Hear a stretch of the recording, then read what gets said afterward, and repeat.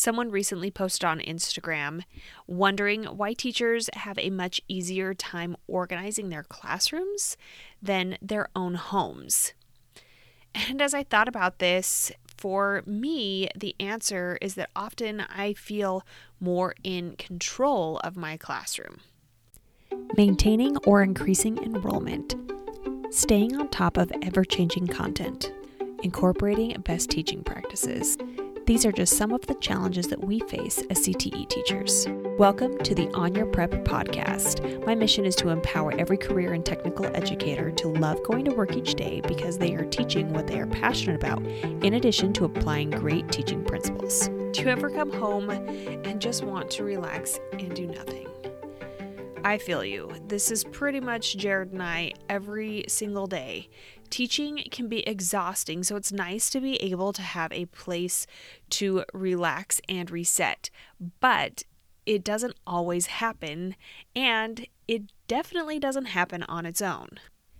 Overwhelm and exhaustion can come from teaching a lot of preps and having a lot of standards to cover, which Jared and I both have experience doing. If you need some help determining your essential standards, which can actually lessen the amount of brain power that you have to use as far as figuring out which standards to teach, check out my free workbook for determining essential standards, and that's at kristenmassick.com/standards, and I'll have a link in the show notes as well. Over the years, and as our family has expanded, now we have 4 little ones. In order to gain that control that we have typically in our classrooms, but maybe not so much in our home, we've implemented some routines and systems that have made our lives a lot easier. Today I'm sharing some of the systems and routines like meal planning, shopping, and cleaning that we use that have allowed us to spend more time with our kiddos and recharge for the next school day. And hopefully you can find value in some of these and implement them into your own home and your own routines. So the first thing I'm going to talk about is the big one. It is meal planning. So it can be super daunting and overwhelming, but what has worked in our family is freezer meals. Yes, we eat freezer meals 6 times a week, and it has been a game changer. On that 7th day, we actually go out to eat, and that's our little fun family date night. But other than that, we eat freezer meals. And you would think we would be sick of it, but fortunately for us, we are not. We currently use a local company where they, or us pre-COVID, prepare all of the meals. So it's all of the main dishes. They have a menu each month and we get 20 meals. So we get 2 each of 10 different meals. What's great about these meals is that they're proportioned in such a way that we can actually put them frozen into our Instant Pot, and 30 to 40 minutes later, depending on the type of meat, we have our main dish done. So it really requires very little prep beyond the initial prep of the meal. And that frees up time for us to decompress and play with our kids. But I know that that type of company is not available everywhere. So before we found this company, we actually would make our own freezer meals. The downside is that you do need to do all the planning yourself, and it does make your kitchen dirty, but it is worth it in the end. So one cookbook that we loved all the recipes from is Don't Panic, Dinners in the Freezer. I'm also including that in the show notes. These aren't Instant Pot meals, but they are really good. As a side note, this cookbook does not have any pictures, and you'll just have to trust me that it tastes good or look at the reviews on Amazon to see what other people are saying. You can find a lot of recipes online for freezer meals, so a quick Google search or Pinterest will come up with some that can work either in a crock pot or Instant Pot or cooking in some other way. So when I was making my own, I would decide on a few meals that I would cook on the weekend, and I would cook a meal for dinner that day, but I would actually triple the recipe so that I could freeze the other 2 servings that we could eat at a later date.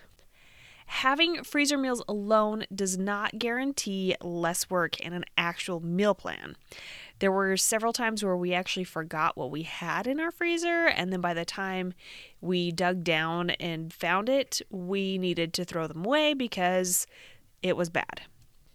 So you need to actually implement a routine or a system so that this will actually work. And this is what we have found that has worked for us. So every time we make or bring home a freezer meal or set of freezer meals, we add it to a Google Keep with the date. And we use Google Keep because my husband and I can both access it from our phones and from our computers, and it makes it a lot easier for us to keep track of what's going on and for us to both see what's going on.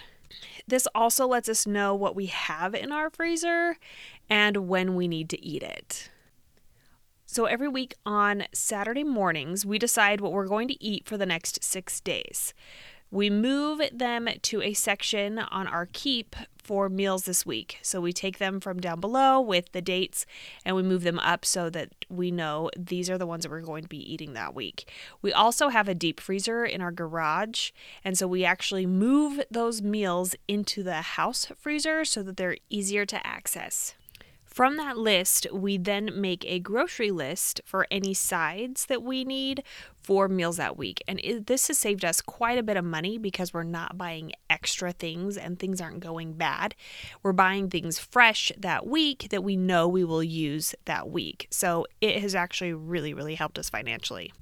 The meals themselves actually make enough that we as an entire family can eat one serving that evening, and then we have enough for 2 servings, one for me and one for Jared, for lunch the next day, which has also really been a time saver and a money saver. So we actually will package those up right after we eat dinner so they're ready to go for the next morning.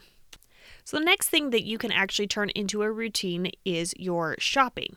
So I just talked about shopping for your week of groceries.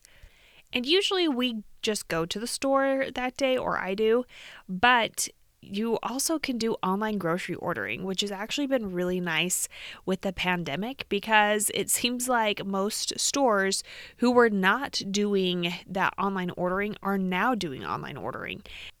Some of your big box stores are even starting to deliver, like Walmart and Costco, which is really, really convenient. So make sure to check and see what is available in your area. It might take a little bit of additional planning because you might have to order the day or the night before, but it ends up saving you quite a bit of time. The other shopping tip is to utilize Subscribe and Save from Amazon or any other subscription site that allows you to order things that you use on a regular basis.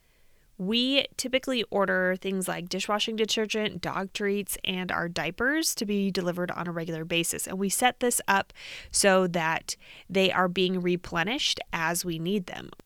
Amazon will actually allow you to adjust how frequently these items come, whether they come every couple of weeks or if they come every couple of months. So it does make it flexible so that you can order things and just get them delivered to your doorstep. The final way that we have been able to establish some routines in our home is with cleaning. I love coming home to a clean house. When I come home to a messy house, my stress level just skyrockets and it pretty much ruins the whole rest of my evening. So I have decided that I needed to implement some sort of routine to prevent me from getting super stressed and super overwhelmed, especially after a day that may have been overwhelming and stressful as it is. In order for me to come home to a clean house, I need to leave a clean house behind because, unfortunately for me, I do not have any cleaning fairies that will come in and clean while I am gone. So to do that, I make sure that we clean at night, or we have a nightly routine that helps us prepare for the next day. So here are some things that we do in our evening routine. So we load and we run our dishwasher, and if we have time, we actually unload it that night so that it's empty and can be loaded the next morning. We pick up toys, trash, anything that doesn't belong. We wipe down all the counters and surfaces, and we sweep and vacuum the kitchen and the living room. And I really only focus on the kitchen and the living room. The other areas don't get used as much, but those are the areas that we are living in the most. So I try to make sure that those are reset every single night so that they are clean. And because they are clean, it actually makes it a lot easier to clean them up the next night. Having a clean play area, so we do have a playroom, it does allow our students a space to play without being overwhelmed by clutter when we get home.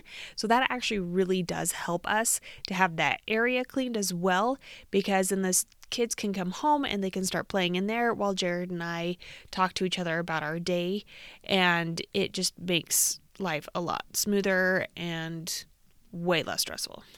So I mentioned some cleaning fairies. I am a little envious of one of my teacher colleagues who actually has a cleaning service come in every Friday. And now that I think about it, I think it might be every other Friday to clean her floors and her bathrooms. So they come in when everyone is at school, so everyone's away. But then she gets a jump start on her weekend when she gets home on Friday. So it's one less thing to worry about over the weekend because everything has been deep cleaned while they were gone on Friday. Mandy Rice of the Sustainable Teacher Podcast also had another tip that I heard recently about loading the washing machine at night with a timer so that the load is completed when you wake up. So maybe it starts at 5 in the morning, or maybe it starts at 4 in the morning and runs so that when you wake up, you take the wet clothes and put them in the dryer. And then when you get home from school, you have a load of clean laundry that just needs to be folded instead of dirty laundry that needs to run the entire cycle. I hope these gave you some ideas of what you can do with your meal planning and your shopping and then your cleaning of your home to make it so that it is a place where you can actually truly relax and decompress after the school day. Do you have any tips for systems and routines that have made your life easier at home? If you do, please share them with me on Instagram at Kristen Massick, KHRISTENMASSIC, as I would love to hear and share those ideas with other teachers. Please subscribe and rate this podcast on Apple Podcasts so that more teachers can find it. You can also share it with any friends that you think would benefit from these tips and strategies that I have offered here. Be sure to tune in next week.